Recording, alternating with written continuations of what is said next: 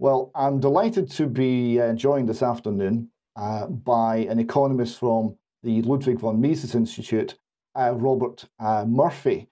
Robert, welcome. Well, thanks for having me. I'm glad to be here. Now, the Ludwig von Mises Institute are champions of what's termed the Austrian school, which is very dear to my heart from quite a number of years ago. My initial introduction to this, which was in the early days of the internet, and there was very little information, I was told almost like secretly there are three types of economics. There's Keynesianism, there's the Chicago School, and there's the one that no one talks about. It's called the Austrian School, and that's the one that you need to understand because that allows you to make decisions. So when I went hunting for this, I ended up listening to lectures from a guy with a very thick Eastern European accent lecturing at the American University in Bucharest. And that's all I could find at that point. This was before the Mises Institute came along. And I found it a revelation. Here's this man talking about things like, well, there's borrowing based on saving, which is a good thing, and it's borrowing based on nothing, nada, which is a bad thing. And he explained exactly why, and it made sense. And it was a wonderful moment because I studied university economics as part of an engineering course and learned all the standard Keynesian stuff. And none of it was usable. None of it made sense. None of it really resonated. And then came the Austrian School, which for me was a huge intellectual revelation. So, Bob, I suppose a good place to start this is how did you discover Austrian economics? Okay, well, sure. And just to clarify for your listeners, of course, the Austrian School is named that because the founders happened to be from Austria, in the 1800s. But nowadays, like, I'm an Austrian economist, and you can tell from my accent, it's not because of ethnicity. So how did I get into it?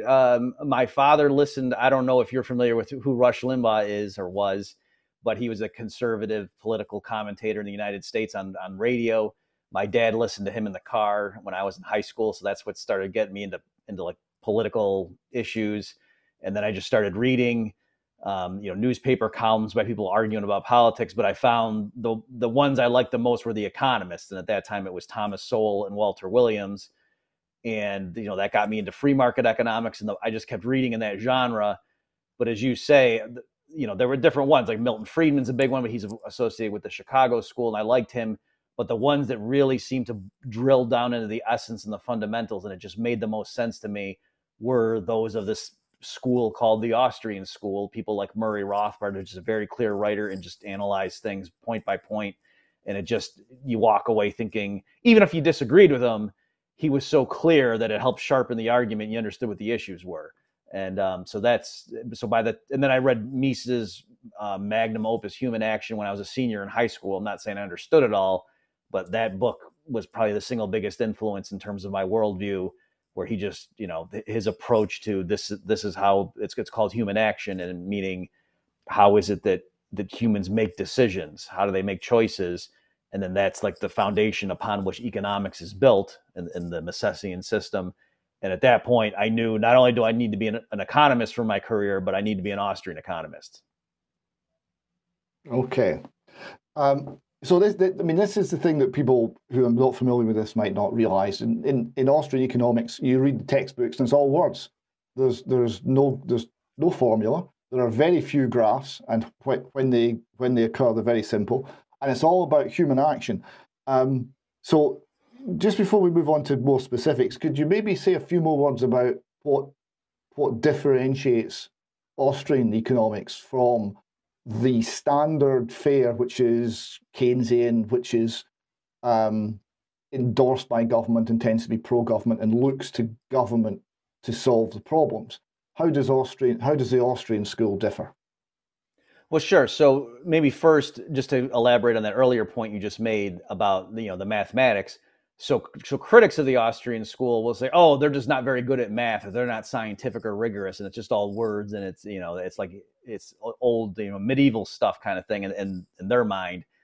But in the Austrian approach, it's not because they're not good at math. I'm pretty good at math. Ludwig von Mises wrote essays on probability theory. Murray Rothbard, I think, was a statistics major before he switched to economics. So it's, we're able to do math, but it's recognizing the proper role of it. And so unfortunately, what happened in the 20th century is a lot of economists saw the success of the physicists and how they had captured the public's imagination, and all the smart people were physicists. And so they tried to make economics look like physics by having equations and, you got to make predictions of things. And what Mises would always stress is that you're misunderstanding. Economics is a science in his view, but it's a special type of science. It's not history. It's not math. It's not logic. It's not statistics. It's its own field. There's a regularity or a pattern in market events that, if government regulators try to mess with that, bad things will happen, unintended consequences. But it's not the kind of thing you learn by doing repeatable experiments the way you might, learn things about chemistry. So that, and we're able, because we're all humans ourselves, we can understand and think through and understand what motivates us, and that helps us build up this logic of action that, Mises has in his framework. So that's in terms of, why Austrians don't stress mathematics. It's not because they just don't want to do the math. It's because they think that's misunderstanding. In other words, if you try to model humans as if they're atoms, it leads to bad results. And that just shows, like, all these central bankers, all these crises that keep happening on their watch.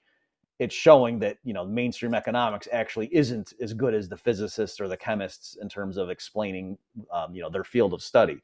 And as far as you say, it's also true in practice, the Austrians tend to be very skeptical of government intervention, but it's not ideological. Like, in other words, their science is neutral, and they are just saying, if they impose a really high minimum wage, if the government imposes a really high minimum wage, there will be high unemployment among teenagers.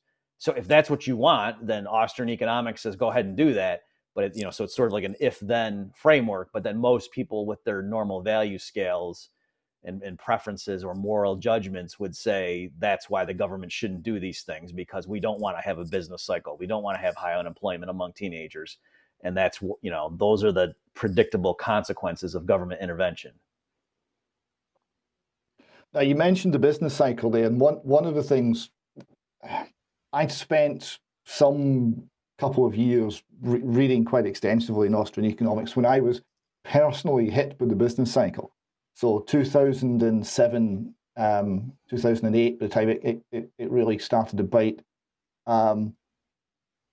saw a business I was running suddenly go through a 50% reduction in orders overnight in August 2008, and it didn't come back. And then I had to fight to deal with that. Now, what helped personally hugely was I understood, thanks to the work of people like yourself and the theoretical framework that Ludwig von Mises had provided and others, I understood the mistakes I'd made. I understood what was happening, and I understood what I had to do about it. And that made a very difficult situation much less stressful, because there was no sense of, well, I don't understand. There was no sense of being at sea. There was a sense of, yes, I see I've made wrong investments. I see I've made mistakes. I see I was responding to market signals that weren't actually real, that were the result of government manipulation in the market. But I understand this.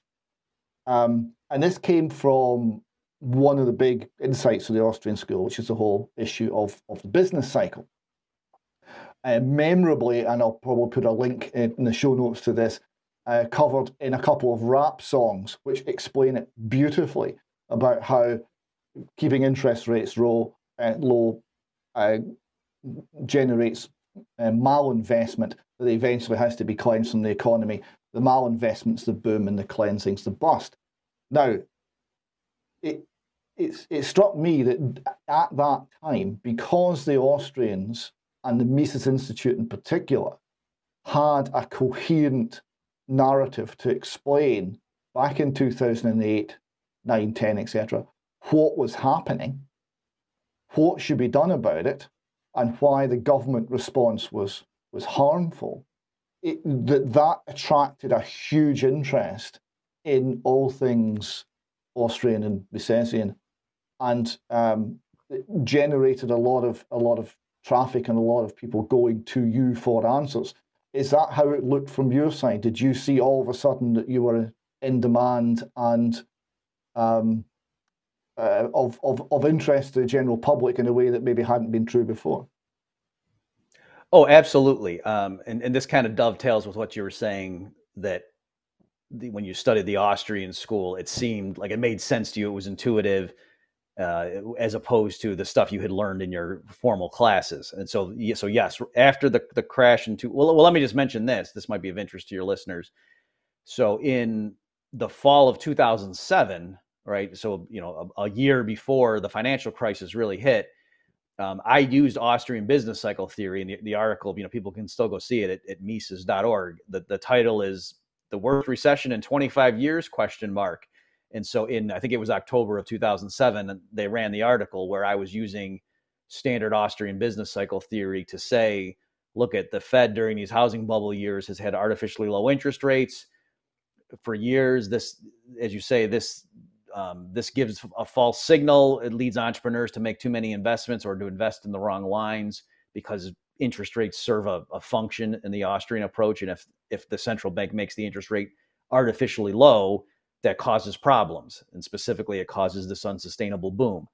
And so using that framework, I looked earlier in history and said, how far back do we have to go to see the last time the Fed intervened this much in the U.S. economy and made interest rates this artificially low? And it was back in the late 70s.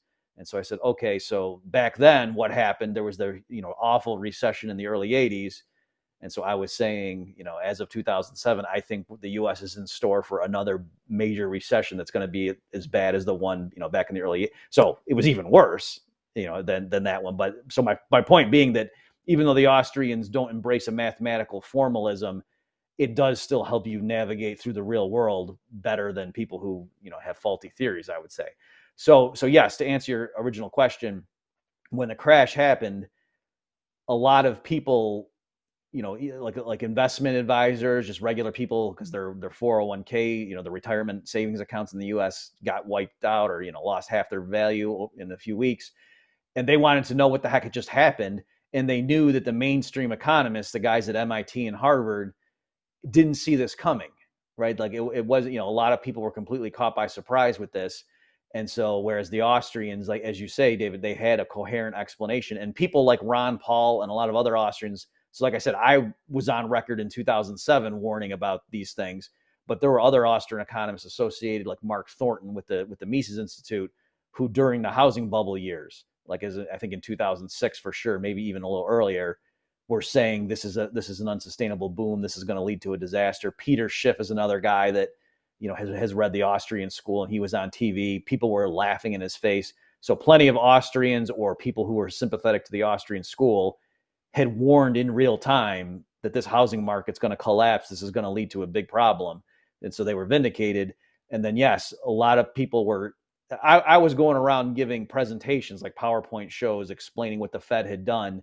And people would come up to me afterward and say, wow, that's the first time I've heard an economist say something I understood, or I took economics in college and I hated it, but what you just said made total sense. And so that is the distinctive feature of the Austrian school, that I think it's not just that's relatable. I would say because it's true, that's why regular people it resonates with them. Whereas, in contrast, in the Keynesian view, they were saying, yep, right now we had a huge debt problem, and so the solution is for the government to run up even more debt. Like, that just doesn't make any sense. Yeah, so the ordinary people do relate to it. Sometimes I've found that in my own field of engineering, there's an unwillingness to actually trust logic and reason when it comes to economics, and this is because of the training. There was a report back in the I think 70s or early 80s that said it was into the engineering education in Britain, and it said, well, the technical standards are very high, but they don't know enough about economics, so they need to be taught economics. So we all were, right? I went in and I sat there and I learned all this stuff about the paradox of thrift and a whole lot of other horrible ideas. Now, I was explaining this to a very elderly, very distinguished engineer of my acquaintance about all these lies I've been told, and he looked at me, Paradox of Left. What's that? So I told him, and is that wrong? Yes, it's wrong. Of course, it's wrong. Mm-hmm. Of course, it's wrong. If he hadn't been told that economics was this complicated, mathematical, unknowable thing, he would have. He was a clever man. He'd have realised it's wrong. He'd have realised, no, that can't be right. It just doesn't fit with human experience that can be right. So the relatability of Austrian economics, the fact that it's a pleasure to read. I mean, I remember with not a great deal of pleasure my reading at university in economics, and it was a bit of a chore.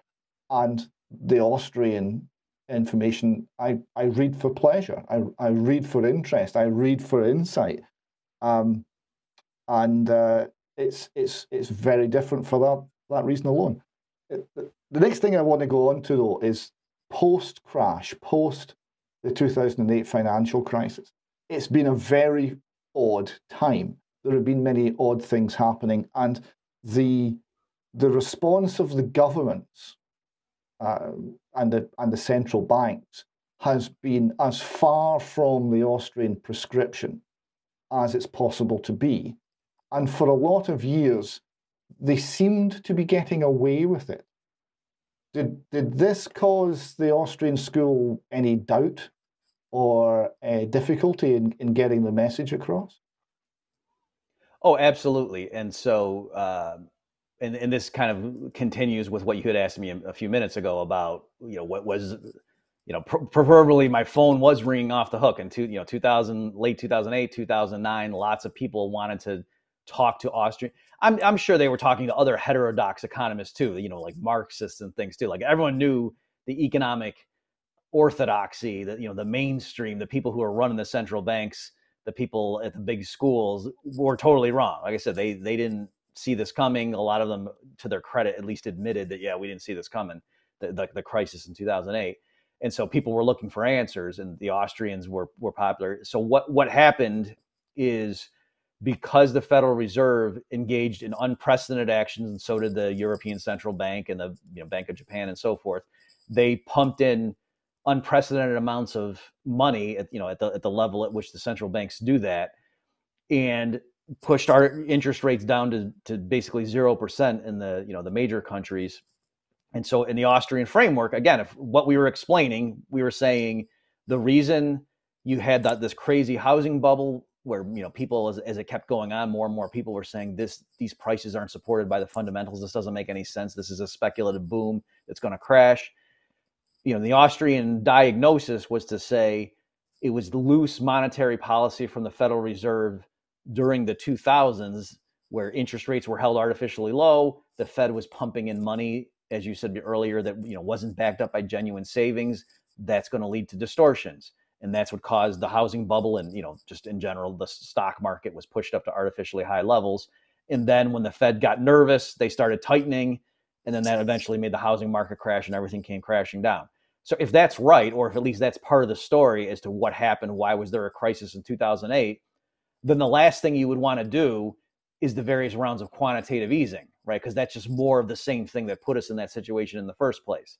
And so what the Fed did from 2008 onward dwarfed what the Fed had been doing, during the housing bubble years.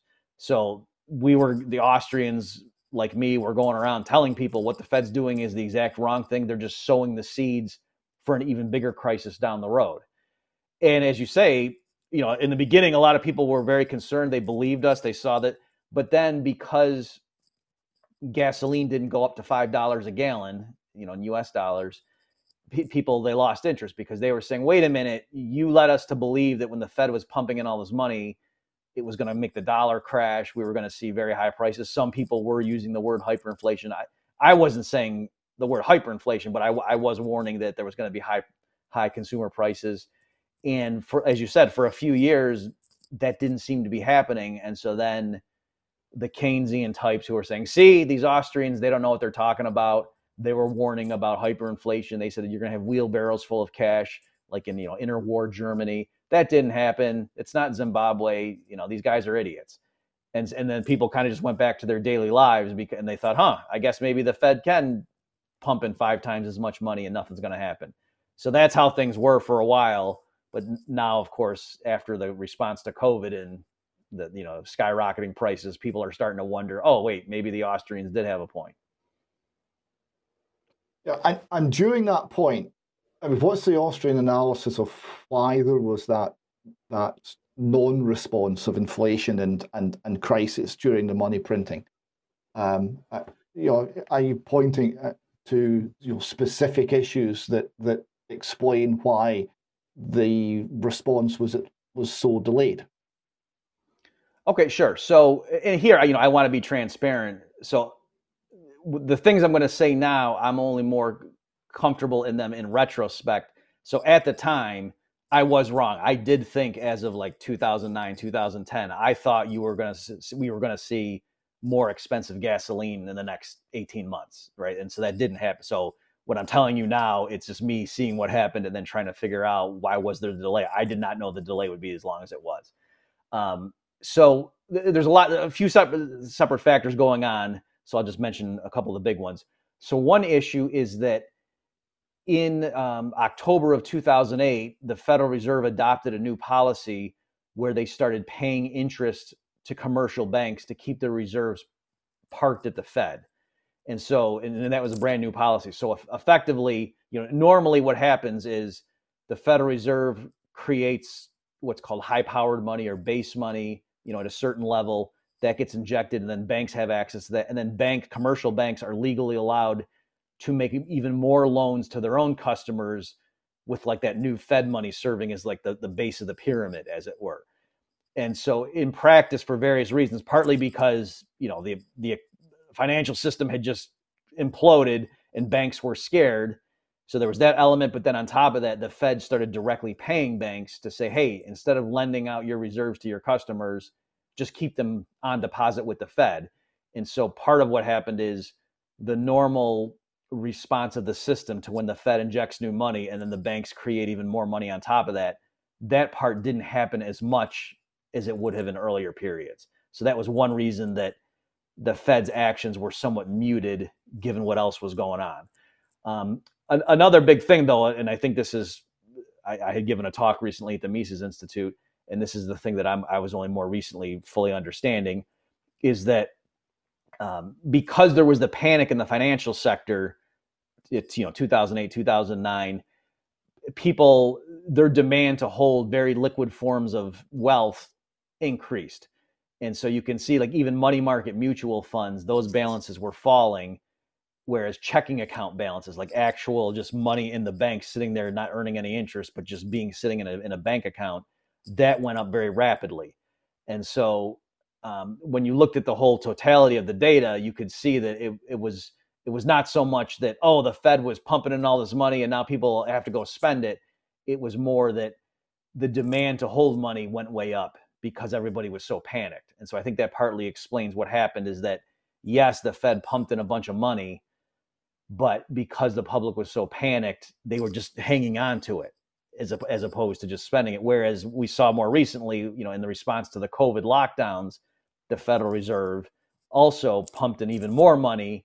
And then once the economy started opening up and consumers could go back to the stores and spend, now we see, spending took off. So because now people aren't so panicked about the financial sector, and so they're not hoarding the money. It's just, now they're spending it. So I think that's partly the distinction between the two periods and why when the Fed pumped in a boatload of money in 2009 and forward, it didn't lead to a rapid increase in prices, whereas more recently, after 2020 onwards, the Fed pumped in a bunch of money and it did cause the sort of textbook response. And I think it's, again, because the panic in both situations had a different nature.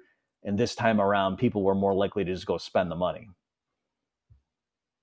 Yes, that's a very good point. I mean, I remember after 2008, there was a lot of caution. Everywhere there was a lot of caution. When COVID came along and our government closed down basically the entire economy or most of it, and said, it's okay. You don't need a real economy. We'll just create money and give it to you. It's the same thing, really. You don't need to be making real goods and providing real services. We'll sort everything for you. And I was looking at this, from an Austrian perspective and thinking, well, I know where this is going. And then when the restrictions started to come off, I was looking at the UK markets, and we were seeing, whilst we were still having something like a quarter of the workforce was on furlough, was actually being paid by the government to do nothing.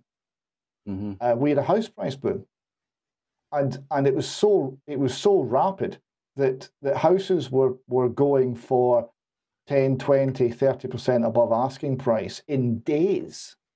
It was febrile in a way that even 2007 hadn't been. It was insanity. But at that point, there seemed to be the belief that, and after 2 years of propaganda, a very well ingrained belief, that the government defines everything. And they say this is going to be fine, therefore it'll be fine. No worries. Worries were banished. Caution was banished. And we were off to the races. And here we are with advertised or predicted inflation in the UK now looking at 18% next year. Wow. Back to the 70s. Yeah, well, I know that you guys over there have your energy prices in particular, and I know that Putin and so forth, that has some influence. But yeah, the statistics I'm seeing for you guys, it's really incredible. And you're right, that's another element in terms of the difference between the two periods, because there were the lockdowns.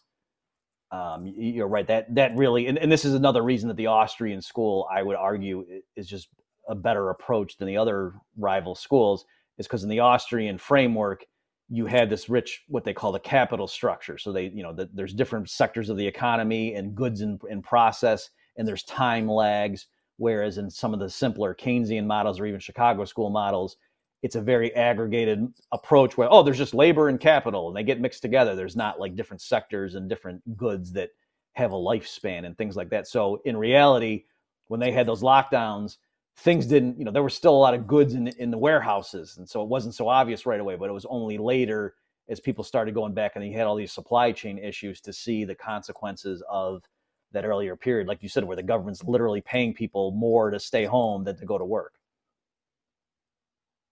So you mentioned fuel and energy prices. Now, I know this is an area that you specialize in. And I was very interested in some of the things you were explaining in one of the Mises University lectures about the economics of climate change, or man-made global warming, as we used to call it when we were all naive.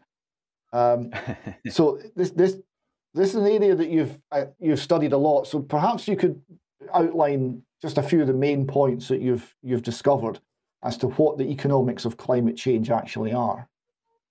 Okay, sure thing. And so, based on your sort of wry observation there, where you said, gee, we used to call it global warming, now they call it climate change. And I agree with, what I assumed your point was, that they had to do that because they realized, if we ever have a stretch, and they did have this, in the late 90s, early 2000s, where global temperatures flatlined for a while.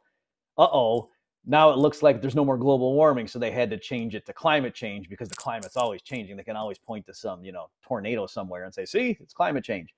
So what I want to say, though, to your listeners is that even though it is true that a lot of the, when people say, you just got to look at the science, even though it's true, a lot of that, they're misrepresenting what the, actual science says in terms of, the weather patterns and things like this, that a lot of the predictions or scare statistics that are thrown out, even though those aren't based on that.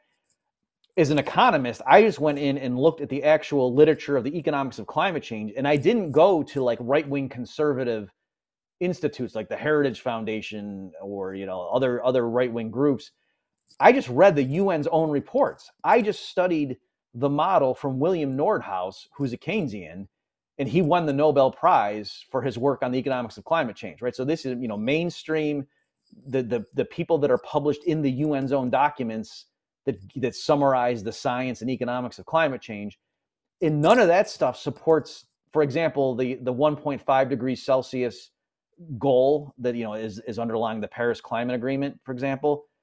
William Nordhaus's model, again, this isn't an Austrian, this isn't some guy who hates the government. He's a Keynesian. He won the Nobel Prize. His model shows that if humanity tried to impose measures to limit global warming to 1.5 degrees Celsius, the economic costs of that would hurt humans more than if the governments did nothing about climate change at all. That's how disastrous and draconian that limit is. And yet, climate activists report that as if, if we could just get enough political will, we would do this, but we can't. So let's maybe hope for 2 degrees Celsius. So that's what I'm trying to get across to your listeners is when you get into this literature, you'll see the actual published stuff that even the UN admits is the cutting edge, consensus among the people who study these things. Doesn't it all support what the activists are saying, this is what governments ought to shoot for? And so there's this huge chasm between what the published peer-reviewed research actually says and then what, activists and governments are trying to do. So it's this Orwellian world where, when you actually know the literature, what people are reporting as, quote, the science is totally wrong. And again, I'm an economist, so I'm not even getting into the stuff about, is it maybe more the sun than it is CO2? And I've read that stuff and I'm fascinated by that debate, but I'm saying even if the UN's, the people speaking on behalf of, quote, the science were completely right about the chemistry and physics and, the in terms of atmospheric conditions, still in terms of government policies and what's recommended, that it doesn't at all dovetail with what the literature actually says. The stuff that climate activists are pushing would make humans far worse off than even just unrestricted climate change if governments did nothing. Yeah.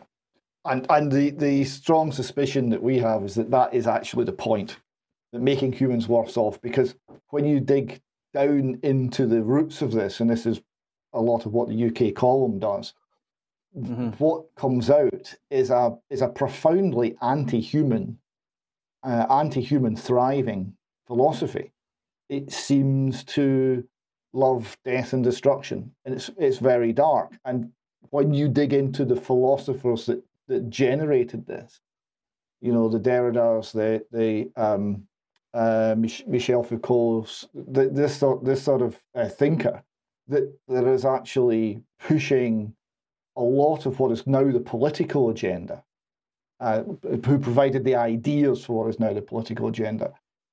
A lot of it is profoundly anti-life, and therefore we see the what is apparently an illogical response to events that doesn't make any sense, not simply as error and folly, but actually as, at least at some level, by some of the people involved, an act of malicious, malign intent. And that's one of the things that makes the UK column maybe amongst the more radical of the news outlets out there, is we're willing to discuss where the malign intent comes from, and it takes us into cases where we're discussing, this is a spiritual fight that we're in, and it's a spiritual struggle. Now, if I could just amplify that, you're right. So there's for sure you can easily find coming from their own statements. There's plenty of people, and I don't just mean some random street activist who's marching in a protest somewhere. I mean like high level officials at the UN or the World Bank and things of this nature, saying openly how, oh yes, we need to use this climate crisis to enact more fundamental reforms to change the Western way of life, to dismantle capitalism. So clearly they have a broader agenda. It's not merely we don't want the globe to be as hot in the year 2100 as it's going to be on its current trajectory. Like that's not the driving factor. And to see some more evidence of what you're saying, that for at least a lot of these people, it's this rhetoric is just serving as a justification for when their motives are something else. You can see, like, if you genuinely believed that humans were going to be in trouble one generation from now unless we rapidly reduce carbon dioxide emissions, then the clear thing to do would be a huge proponent of nuclear power. Because nuclear power, even though there's some issues with it, that could, if countries around the world rapidly started building nuclear power plants, you could, humanity would not need to have a huge reduction in their standard of living, and that's, zero emissions of greenhouse gases. But yet, typically speaking, there's only a very few amount of the extreme activists who are in favor of nuclear. They don't want that either. And so I think that proves it's not really global warming that's the issue, is they don't like capitalism. And then, like you say, even more so, a lot of them don't like humanity. Like, plenty of people who are, worried about Mother Earth and her carrying capacity also say, we should have the population be 500 million. And so, well, how's that going to happen? Quite. And on these, more kind of fundamental ethical and spiritual matters, economics is always advertised as value free, but I think that the Austrian school has actually started to grapple with it not really being value free.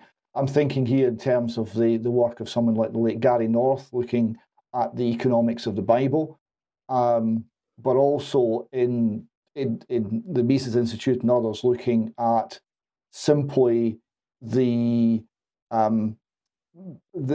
reality of what government is doing to individual liberty and is doing to the wealth of our nations, and how much harm is being done.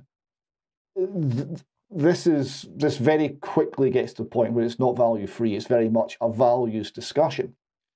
Where would you say that viewpoint is, or the values and ethics and sort of viewpoint is within Austrian economics? Is it heading towards being more value, more sort of centered on values, or is it still trying to keep itself, very much we're value free, we're looking at the facts, and it's for others to make those decisions? Okay, yeah. So this is a great question, and I know exactly the tension or the issue you're pointing at. So let me be like a classic economist and try to say, on the one hand, there's this, and then let me give you the other perspective. So let me just help put the distinction into relief. So the reason Mises argued that economics was value free is because at the time, when economics was developing as a science, the Marxists were coming along and saying, there's nothing scientific about what they're doing. This is just apologists for the capitalists. And they just, they're coming up with arguments to defend, the privileges of the bourgeoisie and so forth, and to keep the proletariat down. This isn't a science the way chemistry or physics is. This is just, apologies for the ruling class. And so that's why Mises was trying to argue that no, this isn't because of my ideology. It's not that I know what the answer has to be and then I work backwards to come up with the argument. This is, step-by-step logical analysis. If the government prints money and pumps it in, it will cause this boom-bust cycle. And that's an objective fact, just like, chemists can say, if you mix these two elements together, this is what's going to happen. It's not based on my view, my preferences, or my value system. It's just a logical prediction or an empirical statement about what's going to happen. So that's the sense in which, some Austrian economists stress that, hey, our field is value free. But I understand what you're saying. The danger in that is because so much of economic policy debate and discussion focuses on things where values definitely play a role. What can often happen in practice is that economists will smuggle in their value judgments and present it as if that's, the result of just a cold-blooded rational analysis, and that, hey, that's science, when they've actually smuggled in their value judgments. So I agree with you that we need to do a better job of being careful about saying, where does the value judgment come in, and let's make sure that those are good value judgments, because in practice, yes, a lot of economists are, and the other issue too is, you as an economist, if you're going to work with a regime that's doing evil things, even if you're just giving sort of neutral advice, like, yes, if like you can imagine a physician working with someone running, a concentration camp could say, well, here's the optimal amount of torture you want to do because you don't want to actually kill the slaves. You know what I mean? Like, you could say medicine is value-free there, but clearly something would be warped and disgusting about that. So likewise, if there's economists advising governments on the best way to tax their subjects and so on, and how much inflation can we pump in before we wreck the economy, those are all value-laden activities that economists often do in practice. So I agree with you that there does need to be more of economists need to be more aware of what they're doing and how their field has been, I would say, perverted and being used for, helping evil regimes do things. And the work of Gary North, has that got wider play within the Austrian school, or does that remain very much his own area of interest? Well, so like his specific, so within the Mises Institute, I had a nice relationship with Gary North, and some of the scholars directly associated are very familiar with his work. Sean Rittenauer is another person affiliated with the Austrian or the Mises Institute, and he's written a book about biblical economics. So there are many Austrian economists who are also Christian, who do argue that the Bible has many lessons on economics, and that there's no contradiction, or there's no tension between those two things. But yeah, to answer your question, no, that's still, I think, pretty narrow in terms of the influence it's had among even self-described Austrian economists, that particular approach. A couple of things to finish, Bob. Firstly, I have to mention Krugman. Krugman. Are you still steadily stalking him into his retirement? So yeah, for those who don't know, I over the years have often written columns criticizing Paul Krugman, who's like probably the leading Keynesian economist right now. With Tom Woods, I had a podcast called Contra Krugman, where every week we would take his column and criticize it. We since have retired that podcast. I don't focus on him as much now as I used to, but yeah, I still, like, literally just today, I was looking at his Twitter account about the student debt relief, and he was saying what I thought was not nonsense, but he was misleading people. He was saying true statistics that would lead you to believe one thing and I had to point out that no, this is what the issue is, and don't be fooled by his sort of misleading statistics. So to answer your question, yes, I still do check in with him, but not as much as I used to. And no sign of him debating you, I take it. Oh no, he has said several times he's not going to give me a platform. Yeah, right. Well, just and a final thing, I hear that there are such things as Austrian economics groupies, and I just want to know, is this true?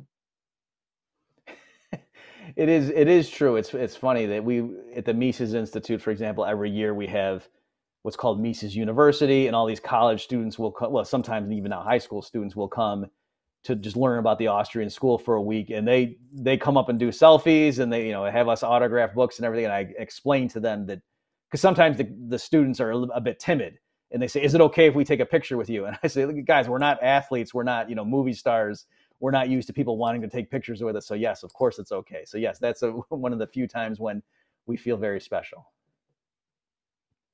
Well, this is an experience we've had at the UK column. We went to a protest march in London. Basically, the whole staff went, and there was close on 1 million people in the streets, and it was anti-lockdown, anti-vaccine mandate, pro-liberty. So the BBC didn't mention it. 1 million people marching past their studios didn't mention it. And we went there, and basically for 3 hours solid, all we did was hug people. And my colleague Mike even was he got a drive-by kissing. He still doesn't know who kissed him. He was hugging one person, and someone else smacked him right in the cheek, a big kiss as she went past. And he's no idea who it was. And this is very strange. When you start speaking the truth, it gets a reaction from the people who hear it, of affection. and it does come out, and it's very wonderful to be on the receiving end when it happens. So long may you have econ groupies, Bob. Yes, it is very encouraging. And joking aside, it is exciting to see, young people interested in these ideas. And as you say, it's because more and more people are recognizing that governments, to go back to what you said earlier, it's not just that they're mistaken and oops, we miscalculated or we had the wrong information. That no, a lot of these policies, it's crystal clear. It's being driven not by ignorance, but by malevolence. And and people like your organization, that they need to be speaking out and letting people know this, because a lot of other groups, they're afraid to say that. And so just to finish, Bob, for people who want to see more of your work and learn more about the Mises Institute, where should they go? Okay, so the website of the Mises Institute is Mises.org, and so that's MISES.org is the homepage, and they have all sorts of books and things for free, videos, all kinds of material there. And then my personal podcast is BobMurphyShow.com, and that's where you can find all about me. And in terms of reading material, I think the place I started when I started to read Austrian economics more intensively was Gene Callahan's book, which you'll no doubt know. Mm-hmm. Is that a good place to start, or is there another primer that you could suggest people pick up? Sure, yeah. If people want to learn about the Austrian school in particular, yes, Gene Callahan's book, Economics for Real People, that was an introduction to the lay reader that's about Austrian economics specifically, not just economics. That's a good one to start with. If you want something that's a bit deeper but still accessible, I have my book that's called Choice, that was published by the Independent Institute, and that's sort of like an introduction to the thought of Ludwig von Mises. That's harder than Gene's book. So yeah, for someone just brand new who says, what is this Austrian school? Gene's book is good, Economics for Real People, and then I would say Choice. But anything by Murray Rothbard is also very well written, very accessible, and just to people who just want to dive in and just give it a sample, anything by Murray Rothbard will work too. Lovely. Well, Bob, thank you very much for your time today. I've really enjoyed talking to you, and I hope we can do this again sometime soon, and maybe talk about what's on the far side of 18% inflation. Well, hopefully we won't have to talk about that, but I think we may. And thank you, David, for having me. And again, just commend you on all the hard-hitting analysis and reporting that your organization is doing. Keep up the good fight. Bob, thank you very much. Bye for now.